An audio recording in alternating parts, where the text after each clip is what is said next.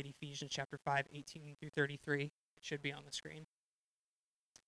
And do not get drunk with wine, for that is debauchery, but be filled with the Spirit, addressing one another in psalms and hymns and spiritual songs, singing and making melody to the Lord with your heart, giving thanks always and for everything to God the Father in the name of our Lord Jesus Christ, submitting to one another out of reverence for Christ. Wives, submit to your husbands as to the Lord. For the husband is the head of the wife, even as Christ is the head of the church, his body, and is himself its Savior. Now as the church submits to Christ, so also wives should submit to everything in everything to their husbands. Husbands, love your wives as Christ loved the church and gave himself up for her, that he might sanctify her, having cleansed her by the washing of water with the word, so that he might present the church to himself in splendor, without spot or wrinkle or any such thing, that she might be holy and without blemish. In the same way, husbands should love their wives as their own bodies. He who loves his wife loves himself. For no one ever hated his own flesh, but nourishes and cherishes it, just as Christ does the church, because we are members of his body. Therefore a man shall leave his father and mother and hold fast to his wife, and the two shall become one flesh. This mystery is profound, and I am saying that it refers to Christ and the church. However, let each one of you love his wife as himself, and let the wife see that she respects her husband. I'm going to invite our lead pastor, Billy Glosson, to come up now. I'm going to pray for him and us as we sit under the word this evening. Lord, I'm so thankful to be here in this season with everyone, with this community. They've blessed my life so richly in the time that I've been here, and I'm especially grateful that we are growing and that we are seeing what you're doing here in Morganton and Burke County. I pray that as we sit under the word today, that you would give us open hearts and minds to hear what you would have us hear, soften our hearts that we would hear the gospel in this passage. I pray for Billy as he preaches the word, give him discernment, give him wisdom, and Lord, just I pray that as we continue on in this season, that we would remember the gospel and everything that we hear and everything that we do and say and think, and that this word would encourage us where it is needed and challenge us also where it is needed. It's in the name of Jesus I pray, amen. Amen. You guys can be seated. So we're in Ephesians 5, which is a fun passage that everybody's excited about, I'm sure, after hearing the reading of that. Granted, we could literally do a sermon series for several weeks on everything we just read. So there's no way that I can cover the span, the breadth, the depth of everything that's there, but we'll see what we can do. So since having a daughter, I've learned that there is a narrative that is absolutely prevalent in media, and it's this: everybody wants to be loved, right? Every Disney movie, every TV show, there is a narrative woven in that we are made for one another. And romance is highlighted even at such a young age. Now, granted, I don't even want to begin to think about dating and boys. It makes me kind of want to puke a little. I don't want to do that. But this reality that we are intrinsically created for romance, for community, is true. Yet, half of Americans are lonely, according to a myriad of studies. More than ever, we see this idea that we are called to community, that we're called to relationship, that we're called to even marriage. All of that is on decline in our culture. And we can't help but wonder what's happening, right? What's going on? In Peter Singe's book, The Fifth Discipline, he looks at three different inputs. Okay, now I'm getting nerd out with you for just a second. He talks about three different inputs that we as human beings need to survive. So if you've ever seen these logic puzzles on Facebook or wherever, where there's a series of pipes and they're filling up tanks and it's which one is going to fill up first, okay, kind of have that image in your mind. We have three tanks that we need to fill up. We need one, the first, which is meaning. Meaning. Human beings need a reason to live, a purpose. So in the Holocaust, victims of concentration camps who survived were not those who were the healthiest, but those who had meaning, those with purpose, with a reason to live. So we were created with this yearning for meaning, right? It says in Scripture that God has set eternity in the hearts of man, so that we all desire this purpose. The second tank is community. We were created to have relationships. We were created for one another, to interact in community.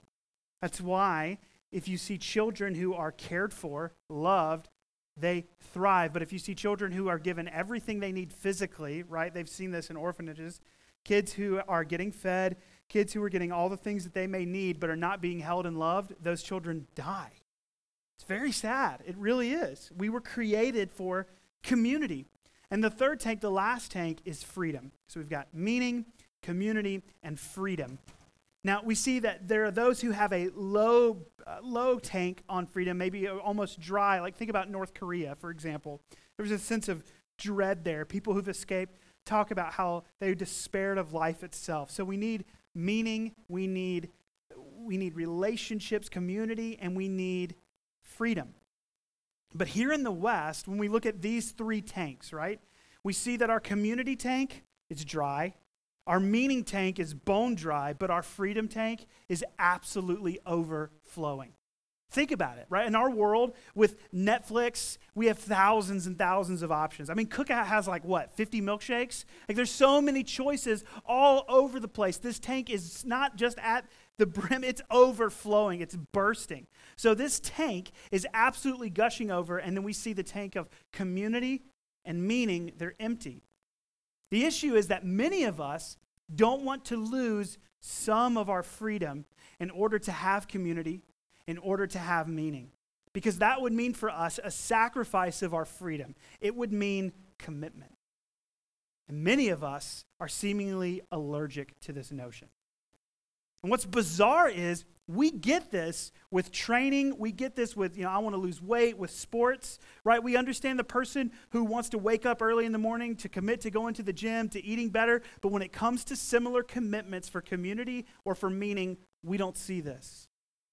So many say they want this. They desire these things, right? But the reality is it's like we're paying for a gym and never going, and somehow we expect that we're going to be super fit. This passage speaks against this cultural narrative that we need to get more, have ours, and it talks about a life of self-sacrifice where, catch this, we are submitting to one another. And we do all of this as we walk in the Spirit.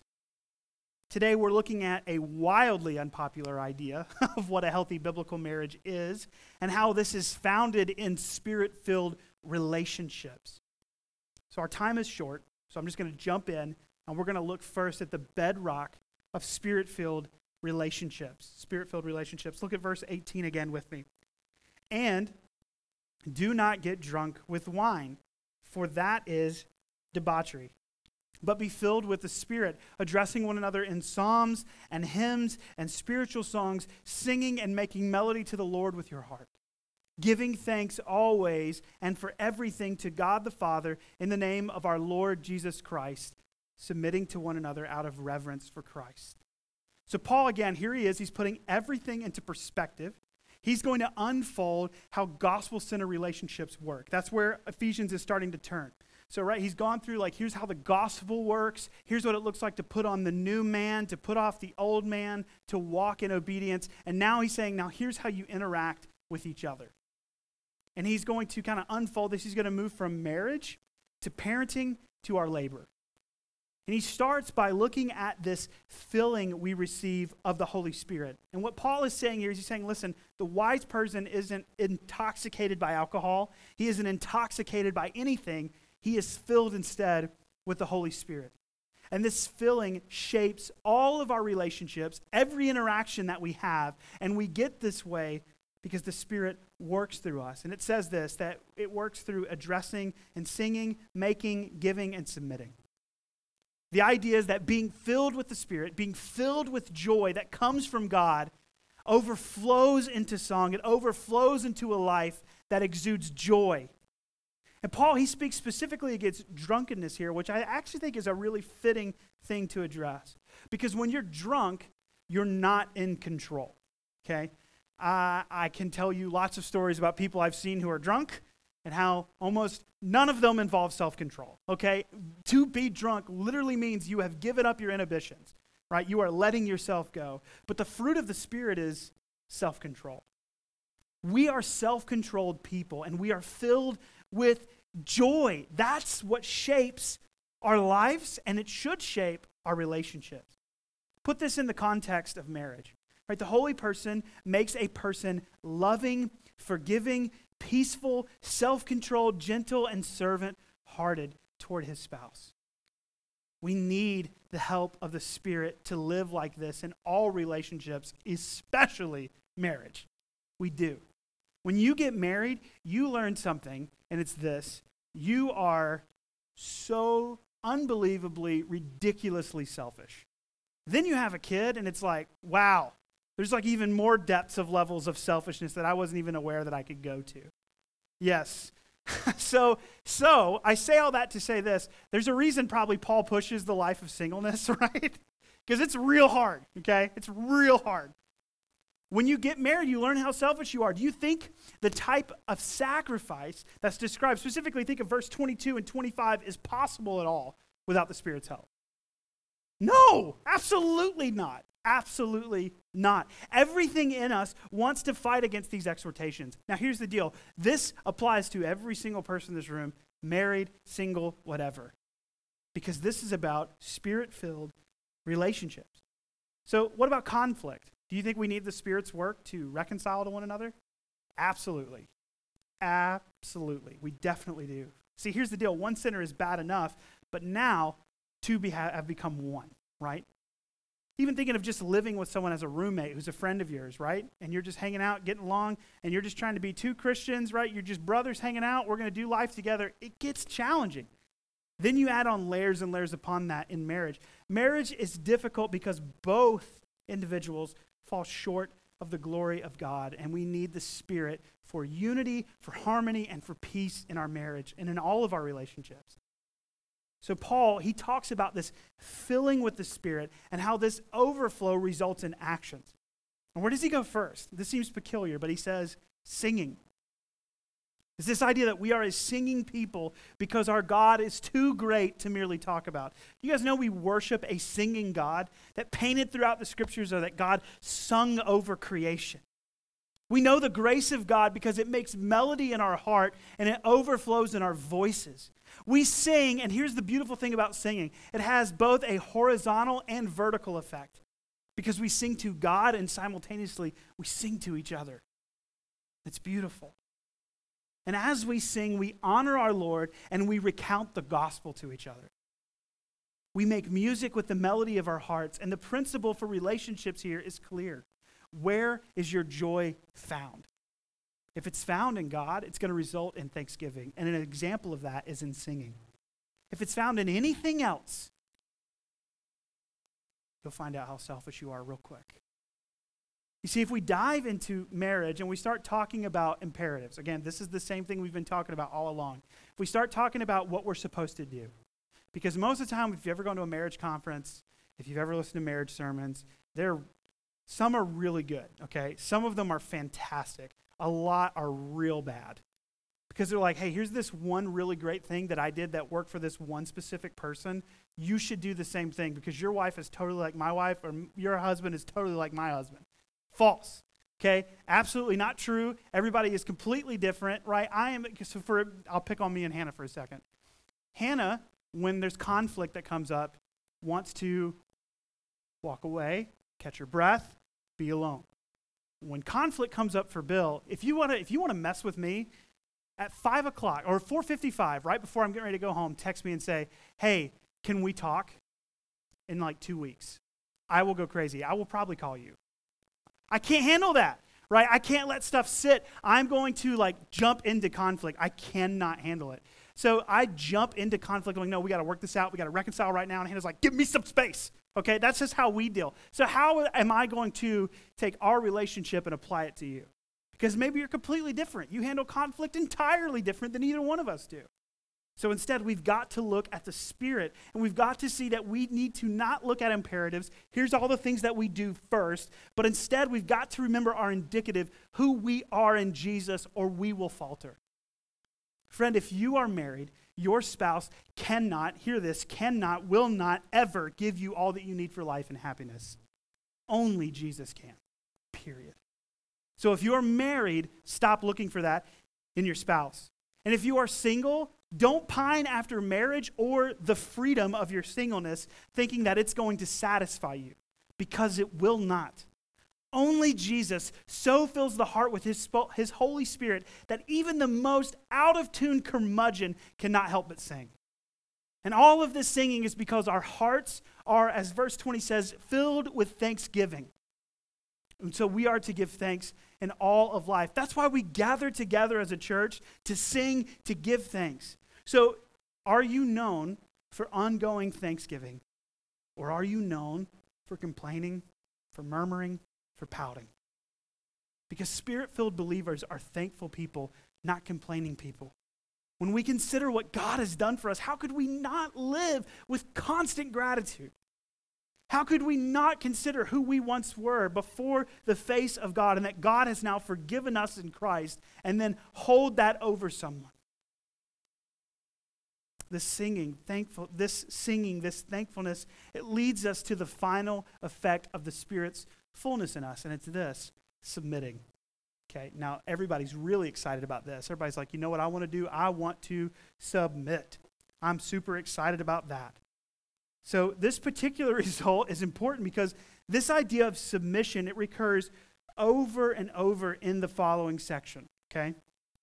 Now, before we speak of it in a marital or parental or vocational relationship, Paul points out that we should all submit to one another in the church.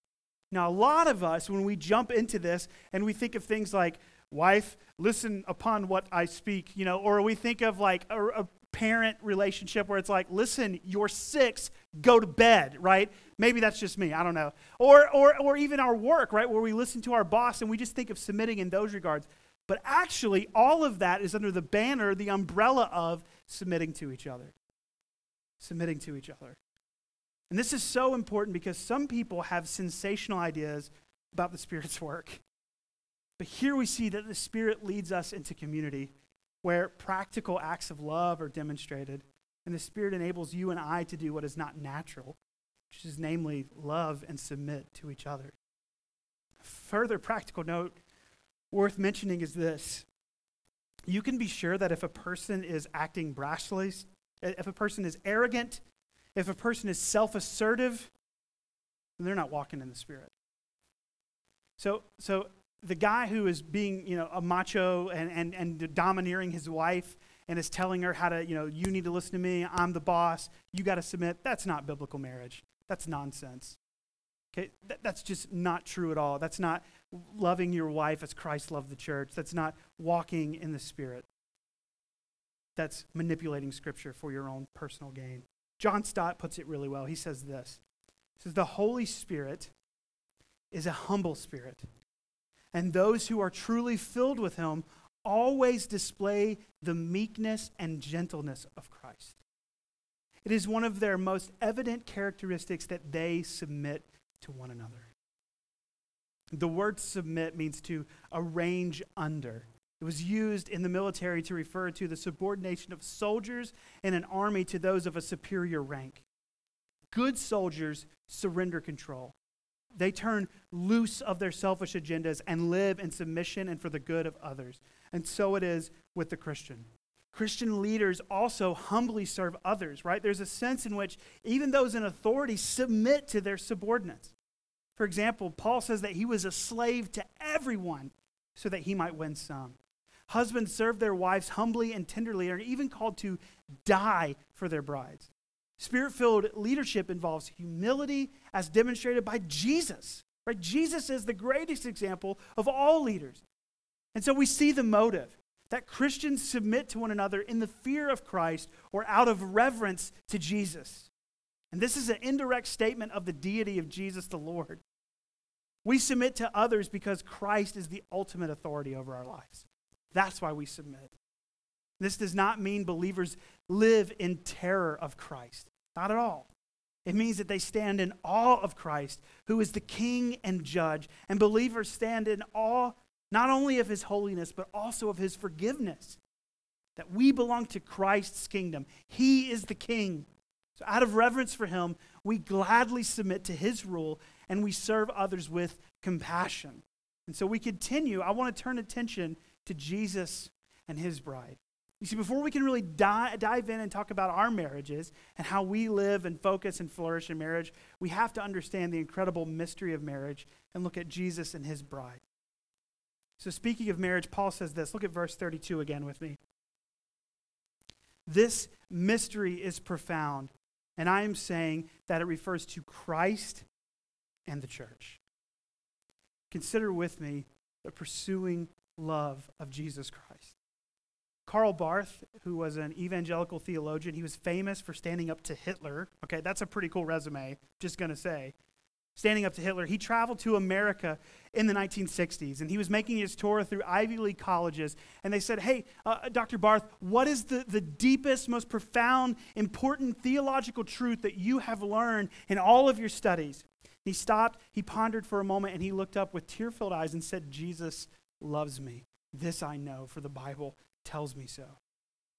You and I can never outgrow the majestic, great, and simple transforming truth of Jesus' love for you. Jesus loves you. Jesus loves you. The Bible takes this concept of God's love and connects it to the cross of Christ. And the cross is where the master of God's love is clearly revealed. Verse 25, Christ loved the church and gave himself up for her. Christ pursued you to the point of death. John 15:13.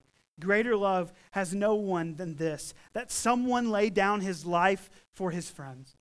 Romans 5:8. But God shows his love for us in that while we were still sinners, Christ died for us. 1 John 4:9 and 10. In this, the love of God was made manifest among us, that God sent his only Son into the world so that we might live through him. In this is love. Not that we have loved God, but that he loved us and sent his Son to be the propitiation for our sins. Sometimes you and I were so weighed down by our sin that we lose sight of our identity in Christ. We struggle to believe that God actually and personally loves me. We may believe that God, he loves the world and he loves individual people in it, but we're less likely to truly believe that he loves us. And this is because we struggle to accept that God's love for us is pure, unmerited, free grace. And into this doubt, Paul reminds us of the freeing truth that Jesus loves you. He cannot love you any more, and he will not love you any less. But other times, we're so unfamiliar with our own sin. Often because we don't really honestly look at ourselves, we don't feel it personally, and because of this, we don't appreciate God's love. We neglect to remember that God's love is not for the undeserving, but for the ill-deserving. That we are all sinners who instead of our deserved death, hell, and the wrath that we're due, we get life, heaven, and love through Jesus. The truth is that you and I deserve love less than we could ever imagine. Yet Jesus has loved us more than we could ever dream. Verses 17 and 19 of chapter 3, so that Christ may dwell in your hearts through faith, that you, being rooted and grounded in love, may have strength to comprehend with all the saints what is the breadth and length and height and depth, and to know the love of Christ that surpasses knowledge, that you may be filled with all the fullness of God. Simply but profoundly, Jesus loves the church like a groom loves his bride. Of all the images, of all the metaphors, this one connects at the level of affection and emotion perhaps most effectively. The next time you're at a wedding, the next time you see couples in love, right? When you see that really sweet older couple that you love to see them hold hands, but don't do any more than that, right? When you see that, when you see a bridal magazine, whenever you see any of these things, it's a divine appointment to remember that Jesus loves his church, which includes you like a bride, right? I think back to my own wedding day. Never forget washing Hannah's feet. The tears of joy, the laughter, how we had a giant pile of donuts instead of a wedding cake because we're awesome and poor. It was great. I remember when I made the covenant to love Hannah, and I have loved her every day, and somehow I love her more today than I did that day. But I don't love Hannah perfectly. Not nearly as perfectly as Jesus, but knowing that Jesus feels devoted to me as I do to her, but he does so infinitely and perfectly. And that knowledge is life-changing. The image of God's people being like a bride and God loving them like a groom, it finds its origin in the Old Testament where Hosea marries the adulterous Gomer.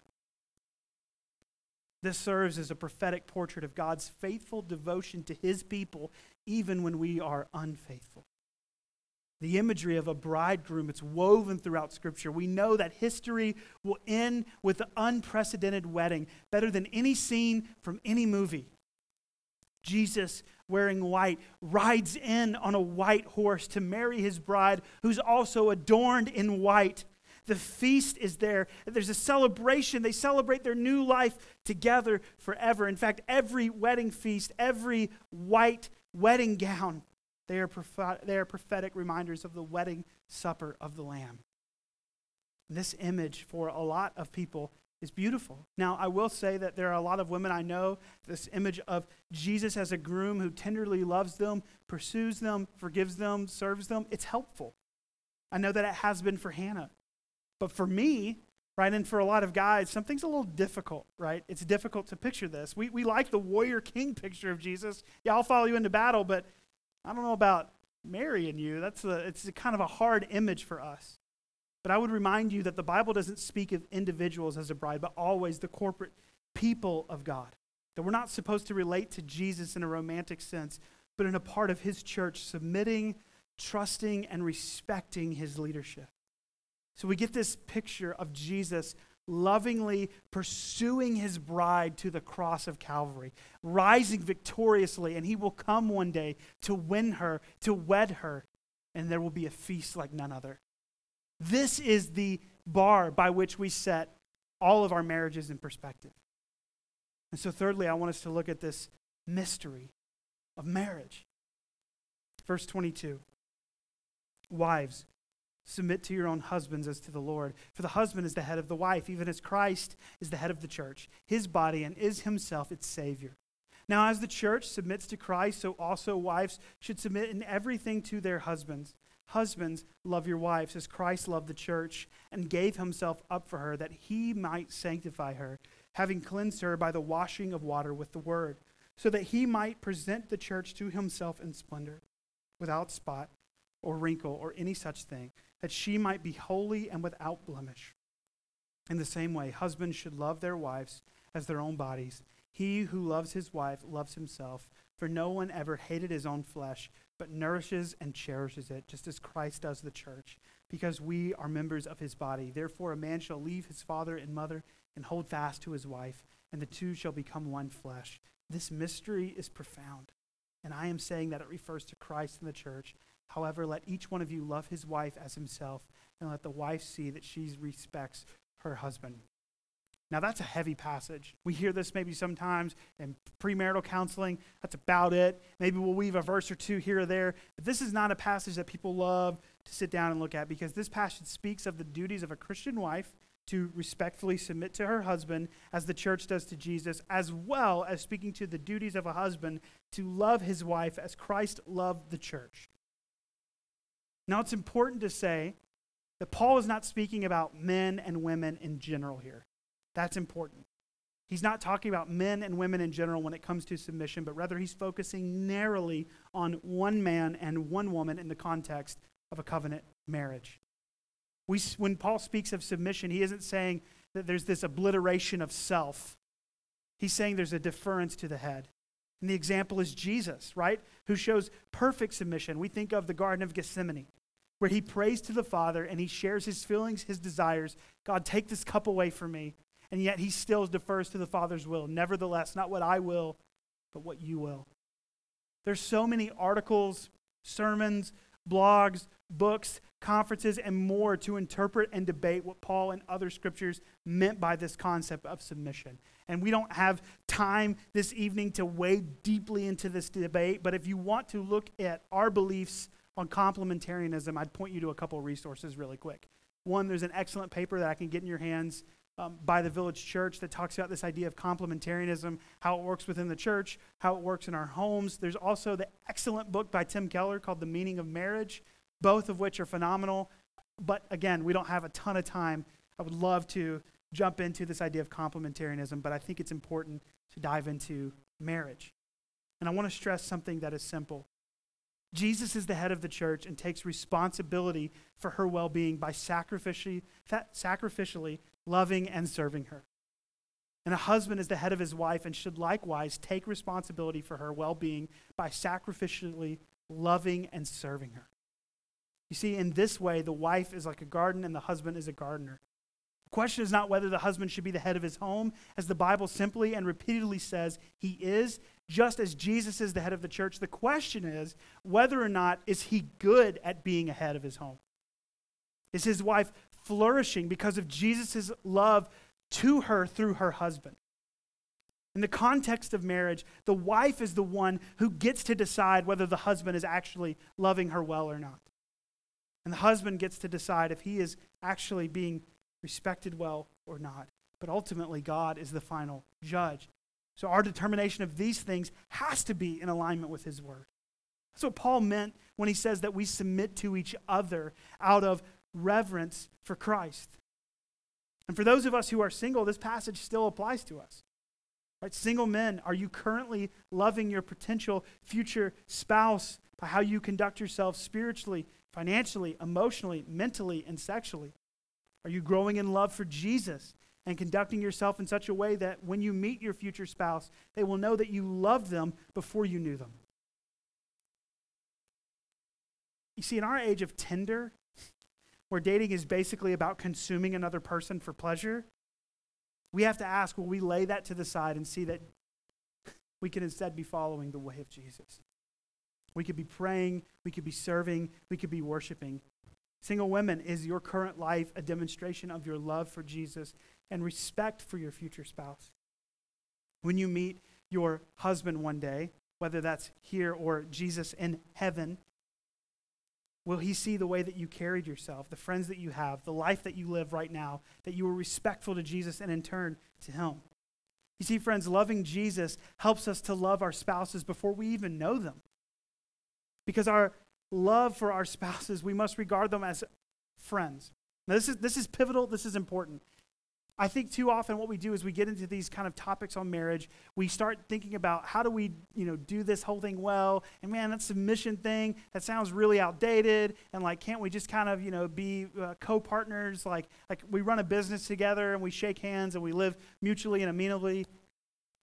But really the key that is woven through Scripture, that's woven into even our marriage, is this idea of friendship. The idea of friendship in marriage, that we are molded after Jesus' friendship for us.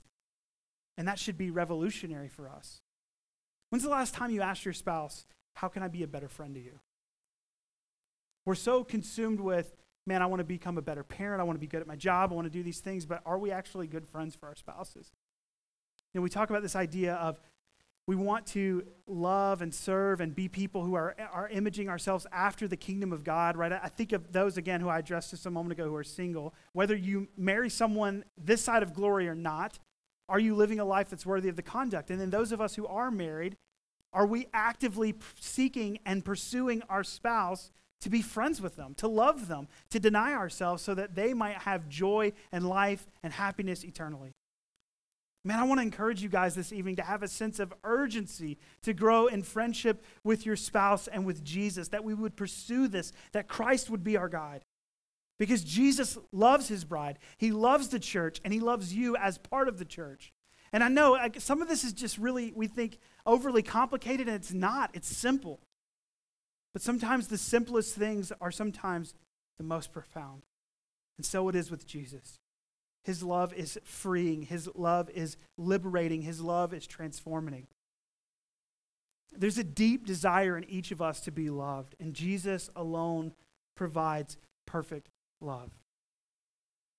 Think back again to what we talked about at the beginning, this idea that we have 3 buckets. Right now, our freedom bucket is just gushing over. You can choose anything. You can be whatever you want. In fact, in our culture, it's all about having your own joy, defining what success and happiness looks like for you. Sin is not seen as an offense to God, but anything that's an offense to my happiness. And so often we buy into this cultural narrative, this lie that, man, I need to get mine. I need to do what I want to do. It's all about me. It's all about my joy, my happiness, my time. And so we carve out these moments, and we have this kind of wicked reality where, especially in our marriages, we think that The joy that we're going to have is either some vacation that we put on our calendar and we count down the days till we get to that, or a moment in our day, right? When I get 15 minutes to, I don't know what it is. For some of us, it's play video games. For some of us, it's scroll Facebook. For some of us, it's just scroll online and look at nonsense. For some of us, it's just watch TV mindlessly. And all of those things will give you some kind of semblance of freedom, but ultimately that freedom is like a shackle that you bind to yourself. And you keep leaving these other buckets of meaning, of community, bone dry. And we have this person that's on the other side of our beds, on the other side of the table. We choose not to love them like Christ loved us. We choose to pursue our own means of what we think will give us freedom and define that for ourselves. And I'm telling you guys, over and over again and again, I see people whose marriages are in shambles, people whose marriages are just resulting in lots of anger and bitterness and rage, and it's because of all these unmet expectations and unrealistic expectations on their spouse. And all the while, we're not asking simple questions like, how can I be your friend? How can I deny myself like Christ denied himself? How can I love you? How can I serve you?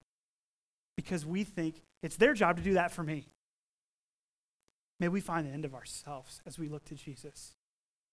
There is a deep desire in each of us to be loved, and Jesus alone provides perfectly that love. Paul in 1 Corinthians 13, he gives this amazing, incredible declaration of what love is. But in place of it, if you put Jesus instead of love, I think you get a real picture of what love truly looks like from Jesus. Hear this from 1 Corinthians 13, tweaked. Jesus suffers long and is kind. Jesus does not envy. Jesus does not parade himself. Jesus is not puffed up. Jesus does not behave rudely. Jesus does not seek his own. Jesus is not provoked. Jesus thinks no evil. Jesus does not rejoice in iniquity, but rejoices in truth. Jesus bears all things, believes all things, hopes all things, endures all things. Jesus never fails. Friends, Jesus is everything. If we want to have community, if we want to have meaning, if we really want freedom, if we want to have renewal in our marriages, it's found in our bridegroom, Jesus. I don't know where you're at tonight, and I would love to just mine the depths of marriage and talk through, yes, all the practicals, but I think we have to come back to this place. Are we spending time intentionally with Jesus? Right? We think back to what Jesus says, the way is narrow and big and long is the way that leads to destruction. A lot of times we kind of read that in this old school, legalistic, fundamental mentality of there's going to be a boatload of people that are going to hell and only a few people are going to heaven. And yes, that's partially there. But more specifically, it's talking about this narrow way of life. That there is a specific set way of life that we are to live. That the way of Jesus is low and slow. That the way of Jesus is intentional and meaningful and purposeful. So are you following the way of Jesus or are you following the way of self? Whose kingdom do you care about? Do you care about the kingdom of Christ or the kingdom of self? Because if you look to Jesus and you find the end of yourself, there you find freedom. So often I've heard just countless stories of people who say things like, man, where's God been in my marriage? And where's God been in this difficult situation? And the reality is a lot of times these people are just overwhelmingly selfish. And they don't have the proclivity to stop and ponder all the times that God has been there, offering to them the gentle, humble way. Tonight, as you look at your marriage, as you look at your lives, as you look at your relationships, are you following the way of Jesus, or are you looking to the way of self? We are to live lives that are shaped by the Holy Spirit of God.